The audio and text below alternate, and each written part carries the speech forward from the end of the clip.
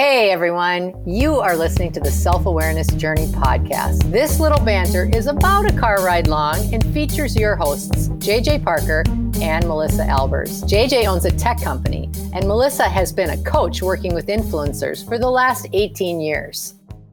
Hey, Melissa, I was digging through some stuff and I found the very first email exchange you and I have ever had. Wait, really? Yeah. Oh, no. It was August of 2014. Really? Oh, no. Yeah. Oh, was I a snot? here's how it went down. I sent an email because you and I had a mentor in common named Dawn, right? Yep. And like, I didn't know you, but I knew Dawn. Right. And you didn't know me, but you knew Dawn. Yep. First email goes, "Hey, Melissa, your name's come up a few times as I've met with Dawn. I've been working on a 360 feedback for all our employees. It's been a good experience. I'd love to get together and bounce some ideas. I hacked together a computer app to customize and distribute surveys to all 35 of our employees. The app sets a circle of influence for each employee and gathers 4 to 8 responses. I'm wondering if you have come across a tool like that." Right? Okay. Oh, no. So then you go, "Hey, JJ, thanks for reaching out. How's next Tuesday look? I'm not quite sure if you are wanting some ideas on how to run 360s or need support in coaching, or actually how to affect change from the data you received." Oh, well, those were good questions. Yeah. And then I go, "I wanted to discuss the market of doing 360s specifically for administering to entire organizations. Do you use any software tools? Do you think doing 360s company-wide is effective? Where are there opportunities to automate the process with new software and approaches?" Got it. And you go, Oh, no. "Thanks for the clarification. Yes, I do many 360s. I'm a bit buried at the moment. Can we look at a date in September?"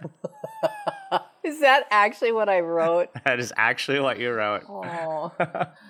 And so then I think at this point, I'm like, well, like this lady blew me off. You know what? Like reading this now, like I'm feeling super uncomfortable because I think probably what happened was, now that I know you, like I could totally read what that email said. You were like, "Hey, is there a startup in here somewhere?" But back then I wouldn't have thought that. There's one last email. Oh, no. After your email, there's one last email from you. Because I pretty much dropped it. Okay. You go, "Okay, so my brain's been working a bit on your concept. I've changed my mind, and I'm thinking that you might have something cool here." And then we met for coffee. Oh my gosh, so that's the start. Right there, that was the start. That was the start. So that was the start of Coreology. Yes, right? it was. With this simple idea that maybe we can bring, we started kind of at 360s, but we moved into coaching for everyone. Yes, and for the listeners' benefit, Coreology was the startup that you and I then came to create and had for a few years with some really cool things. Yeah, so we've mentioned it a few times on the podcast, and in the early podcasts, we didn't refer to Coreology by name. We always said something like, "Oh yeah, Melissa and I had a company together," or we were very loose about it. Yeah, and on purpose for me. Yeah, right. And then a few months in, I just thought, like, why are we not saying that company's name? It's like Voldemort in Harry Potter, like, "Thou shalt not name." He who must not be named. Yeah, come on. The company who shall not be named. Yeah. But what was causing us to do that? I think this was a really big moment for me and you. Yeah. That I think it's great to talk through because it was really weird. Like, I had trouble saying the name Coreology for years after we shut it down. Right. I know. I think I did too. And I think that my reticence was based on feeling so bad that it didn't work because I so believed in it that even though the experience was and remains to be one of the best experiences I've ever had in my professional life. I mean, I would actually say it's probably the number one best experience. I still was carrying around some feelings that didn't really make sense to that. Yeah. So, we talk about failure, right? We were even talking about a couple weeks back was International Failure Day. Yeah, right. Right? Right. Where everybody, I don't think it's a very popular international day because No, but in one was celebrating it. in European countries, it's actually much bigger than here. Shocker. Yeah. Well, we should promote it next year more. But yeah, so the idea, like, especially here, right? Failure is not a positive thing. Like, oh, you failed, right? Right. And what's interesting is we had this business idea. Mm-hmm. We spent a lot of time on it. Oh my We goodness. put everything we Hours. had into it. We did. We put money into it. We Yep. had investors into it. Yep. We had employees Substantial. into it, Mm-hmm. right? We had so much into it, and then it didn't work. Yeah. It didn't work out like we thought it would work out or Right. visioned it would work out. Yep. So we felt like we missed the goal, right? Mm-hmm. And we ended up having to shut it down, right? So financially, it was a failure. Yep. We took it in the shorts. Yeah. But to me, there's so much good about that experience that it's hard to just measure it on that one metric. Well, I know just as you're thinking about it, I was thinking, why did we have such a strong feeling that it failed? Like, because we didn't even talk about it. Like the two of us didn't even talk about it. And I think our partnership is one of the healthiest and most robust business partnerships that I've seen. And we still didn't really talk about our feelings around it. We really stayed connected in bringing everything to a close. Like, we did all this stuff, but the perception that we had that it didn't work came from very specific expectations of what success looked like. I think for me, that's what I've really learned over the years in reflection. Yeah. One of the most amazing things anyone has ever said to me was when it was clear that we had to literally close the doors, right? And Yeah. it wasn't going to work. We had a meeting with our biggest angel investor, right? And we had to tell him, hey, we got to shut down the company. It's not going to make it. Yeah. Like, we're not going to make it. I remember at that meeting, I was so nervous. I know. I dropped my phone. I know you broke your phone. I was thinking that you dropped your new iPhone and shattered. And we sat down and we told him, the decision that we made about the business, and he just looked at us and said, "Thank you for working so hard on this." Do you know what he I said? thought that was the most gracious thing I've ever heard. But do you know what else he said? What I remember that he said right after that? He said, "I'm really proud of you." Yeah. That's what he said. "I'm really proud of you." And I think both of us were on the verge of bursting into tears because we had so much amped up emotion, and we tried and worked so hard, and we were so all in. And we were very, I don't want to say that we were scared of his reaction, but we were so disappointed that we would be disappointing him. We had the natural assumption that he was going to be very angry and disappointed. And he was nothing like that. Yeah, it was amazing. I mean, it was amazing. Yeah. But you're right. We assumed how he was going to be. Yep. Which caused us to just have a really strong reaction. Yeah. It's interesting too, because the premise of that whole business was the premise that we believed at the core that everyone should have an opportunity to see themselves, to understand themselves. And at that time, we were coming at it from the premise that the best way to do that would be as if everybody else weighed in to tell you what they thought of you.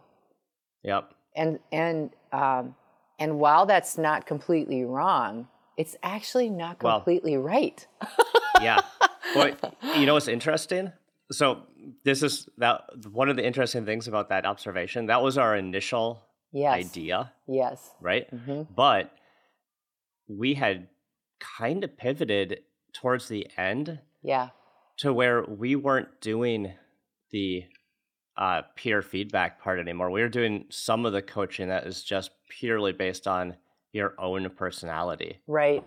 Remember, we at the end, we were actually running tests on employee groups to see if we could get enough information about their self-awareness just by a single self-survey. Oh my gosh! You remember that? I didn't forget that. Again, work amnesia is real. That's real. Melissa and I have like the worst work amnesia. I don't know. Maybe everyone else has it. Can't remember a single thing I did in the past. Oh my gosh. I forgot about that, and we were super, super excited about that. And what happened is that person would answer their own assessment about themselves, and it was a really quick survey. Like, were there 10 questions? 5 minutes. Yeah, I can't even really remember. Short. And it would put them into a model that would use the top 5 personality traits.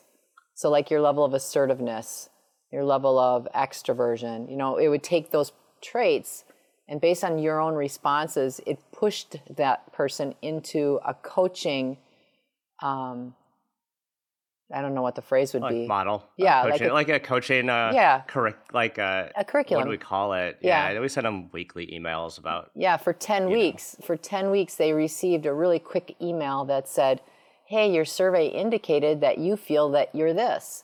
If you are, watch this brief video for an idea on how to work on yourself this week. Yep. Oh, that's such a good idea. We should dust this thing off.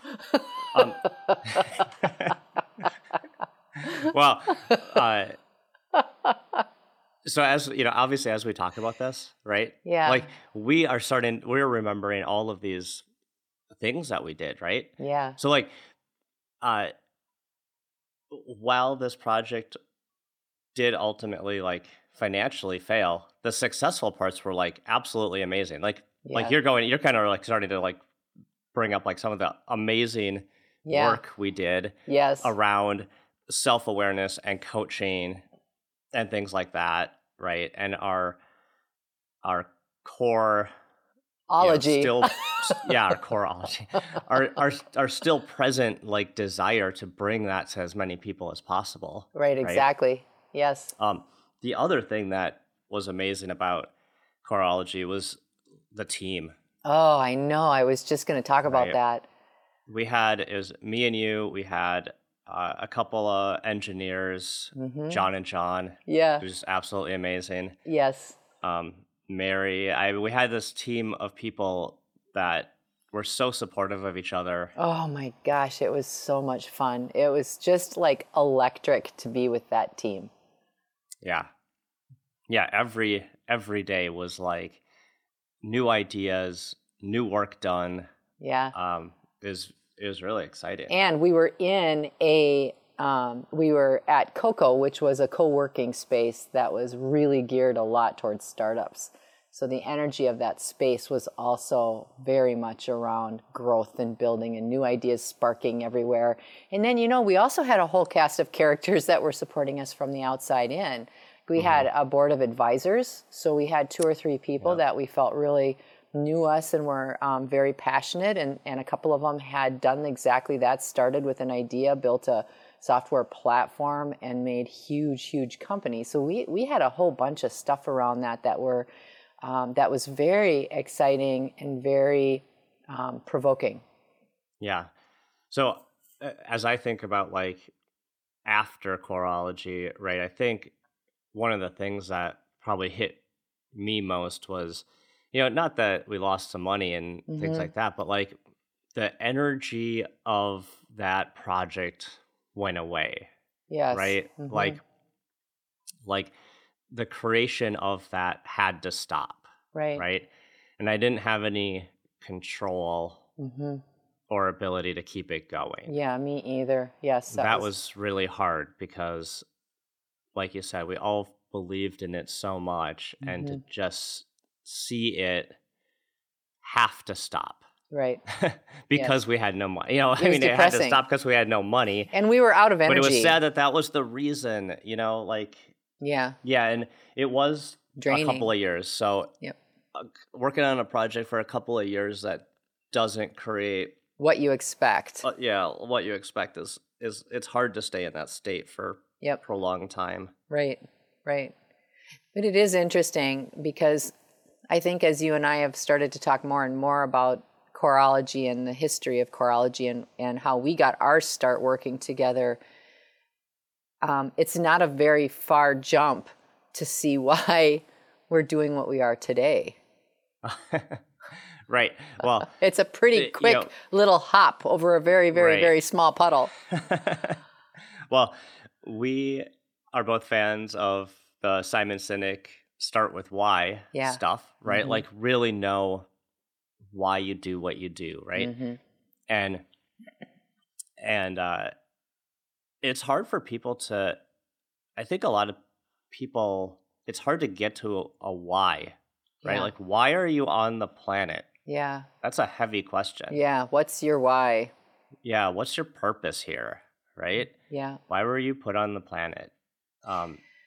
But it's funny is that's a hard question, and for you and I, it's having this second project where we're working on the same thing. Mm-hmm. I think brings your and my why closer to focus, right? Because like, oh, here we are, like at it again, not even on purpose. I mean, we kind of joke that we didn't make the podcast of the self-awareness journey on purpose, right? Right. But we kind of didn't. We kind of did. But like, we kind of did. But we kind of were just hanging out and talking, and you were riffing on this idea, and we started riffing on the idea, and here we are. Yeah. I think too, I wanted to just mention, side note, if anybody's interested in who Simon Sinek is, his last name is Sinek, and he originally started with a TED Talk that you can find with millions of views. And it's he's very interesting just in terms of start with why. If you're in that place in your life and you're kind of curious about what your why is, he's a great person to check out. But I also just want to bring back this idea that you brought up early in our discussion here, which is, you know, the relationship that we've had with a thing that we did, that the expectations were pretty specific, and the expectations did not work out the way that we expected that we would, and so we felt a degree of failure in that. And but I think that what we're really talking about is our own emotions and how your own perspective frames your sense of if you're doing a great thing or not, which is bringing back to the self-awareness journey, right? How we have a certain mental perception of something, and because we have thought that for so long and believed that for so long, like we thought this model with choreology was it. We really were all in. We believed that. And we believed it so long, or we thought that so long that it became a really core belief. And then when it didn't work out the way that we had expected, wow, it just like was an undertow, right? It took us under. We felt bad. We had to recover. There was a recovery period. Yeah. You sat in a hammock for an entire summer. I literally sat in a hammock and I had a beer most every day. Not often more than one beer, and sometimes I couldn't finish one, but that's beside the point. I also listened to Jimmy Buffett. I sat in a hammock and listened to Jimmy Buffett for the entire summer in recovery. But I think I guess what I'm getting at now, though, is as we talk about that and just sort of unfolding and, you know, peeling back some of these feelings, it's really interesting. I wonder how we would feel today if given the same set of circumstances. I wonder if our awareness is such personally, and, you know, like, because there were times when I knew certain things didn't feel right, but I was really just hell-bent on pushing through no matter what.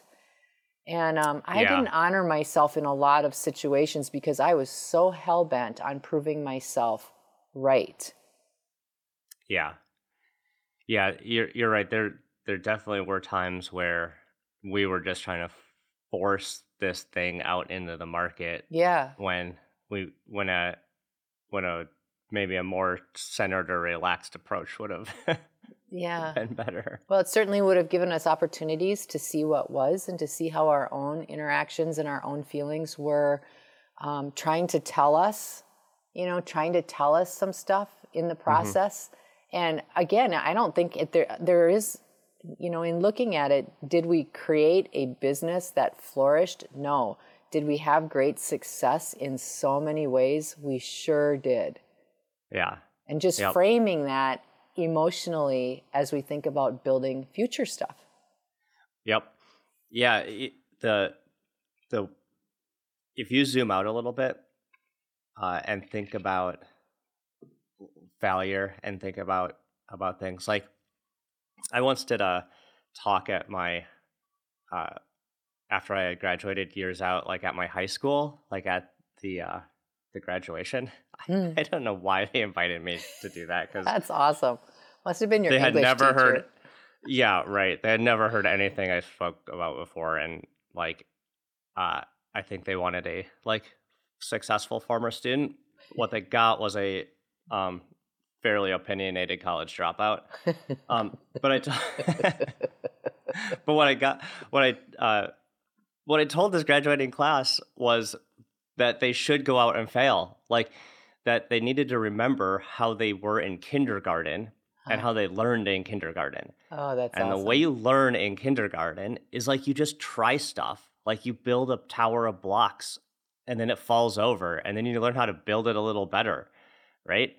That's And true. learning as a kid, as a child, is like a great way to learn because you mostly learned by getting on your bike, skinning your knee, right? Yeah. And Trial and error. you didn't make it through childhood by being successful all of the time. Like, Or just right? sitting back and theorizing about experiences rather than having them. Right. Yeah. Yeah. So so so getting out there, trying things and having it not work and skinning your knee is the most powerful way to learn. It's like how everybody learns, Right. right? Right. So we but we as adults for some reason start to get into this mode where failure is not okay, Right. right? We can't have a failure in our job, We're going to right? judge ourselves harshly. Yep, if we do, it's going to be it's going to be hard for us. Hmm. And I just don't know when does that turn in someone's brain I don't where know. it goes from a trial and error method of learning to a like I must always be perfect Yeah. style of operating. You Yeah. know, it's a Yeah. really interesting question. It's such an interesting question. And I think, too, especially as we talk about, what is the expectation of self? And when we talk about, the top 5 triggers that people experience through the self-awareness journey I'm speaking of, one of the triggers is fear that I'm either not good enough or I don't have enough. Hmm. And that triggers so much emotion in people that spools people into all different directions. So it's one of the primary triggers, and that is such a good question, is who plants that? Who plants that trigger? Where does that happen? Yeah. Maybe it's society, maybe it's just how adults mature. I don't know. I think and I think too, like that. Yeah, exactly. And maybe it's, your parents had their own failures and they never got over them, and they want their kids to not Yeah. have those. So they put a lot of that pressure and expectation Yeah. on the generations down, and it just continues to proliferate. Yeah, I remember whenever I would tell anybody that we shut down Choreology, like the the reaction was always like, "Oh, I'm so sorry." Like, "Oh, that's Yeah, really too bad." like there was a It's just death. like Hmm. yeah, like someone died. Someone died. And I always kind of thought that was a funny reaction because it's like, well, if you just step back, right? It was a startup software company. Like the likelihood that it was going to succeed was very, very low to begin with, right? Exactly. Yeah. Yeah. Less The than 1 in stats, 10. the stats on these things are not like good, but I would have felt worse if we hadn't tried. Yeah. You know? Yes. The things that actually kind of haunt me, or the things that stick in my head are more often the things I didn't do than the things I tried and failed at. Yes. You know? That's very, very true. That, and there's a whole lot of video floating around with Coreology. That might haunt us too someday, because some of them are. It was all mostly you on camera. So I know. That's what I mean. I do remember one time filming. I put it on YouTube. I do remember one time I had my hair in a ponytail, and you never say things that are like. It's always funny when you give critical feedback, as you will just deliver it like, this is the way it is. And I did not feel good about how I looked at all. I knew it wasn't going to be good. And you looked at me and you said, that ponytail is not your friend. I love that. It cracks me up. I still laugh about that sometimes. Anyway, this has been such a good conversation, and I'm really glad that we've been able to sort of unpack Coreology, because we've actually never had this kind of conversation together about it, and I'm glad we were able to do it here. Yeah, that's a really fun thing about even this podcast is that it kind of gives us an opportunity to sit down and talk about some things that maybe we just don't come up in like normal conversation. Right? Yeah. And or at least it forces us to deal with the things we don't want to talk about. Maybe. No, it couldn't be that. That's for sure. It's not that. Silly. Well, I do think it's kind of interesting though, like when in reflection, as we've been talking about being aware of ourselves and having more awareness in the moment, I think that there's so many lessons in this story that really go hand in hand with the opportunity to understand our feelings about something, like have a feeling about something and just trace it back. Like, where does that come from? I mean, I think by us having this kind of conversation, it really helps us understand what are the primary feelings that we had around that. Because you know what? As we continue to grow and build, we may start another 10 companies together. I'd much rather know what's behind those feelings so that they don't get carried through to the next stuff. Yep. So, I mean, I think it's really good. Yeah. And, you know, there's people will have failures, you know, they'll think of failures in lots of different ways, like little ones, big ones. I mean, companies, relationships, like all sorts of things, right? Yeah. And just remembering to kind of zoom out on some of those things, right? Yeah, and allow yourself to change the perspective just a little bit about why you think it's been a failure and what parts of it have been wildly good. Yep. What's making you feel certain ways could just be the story that you've decided to put around it. We hope that you've enjoyed today's episode. Our mission is to help people become happier and more effective by gaining insight into their own thoughts and feelings. We'd love your support. First, share this podcast with anyone you think might enjoy it. Second, leave us a rating or review on your favorite podcast site. This helps others discover the podcast so we can reach more people. And third, sign up for our newsletter at theselfawarenessjourney.com. This will help us communicate better with you and build our community. Thank you so much for joining us in the Self-Awareness Journey. We'll see you next week.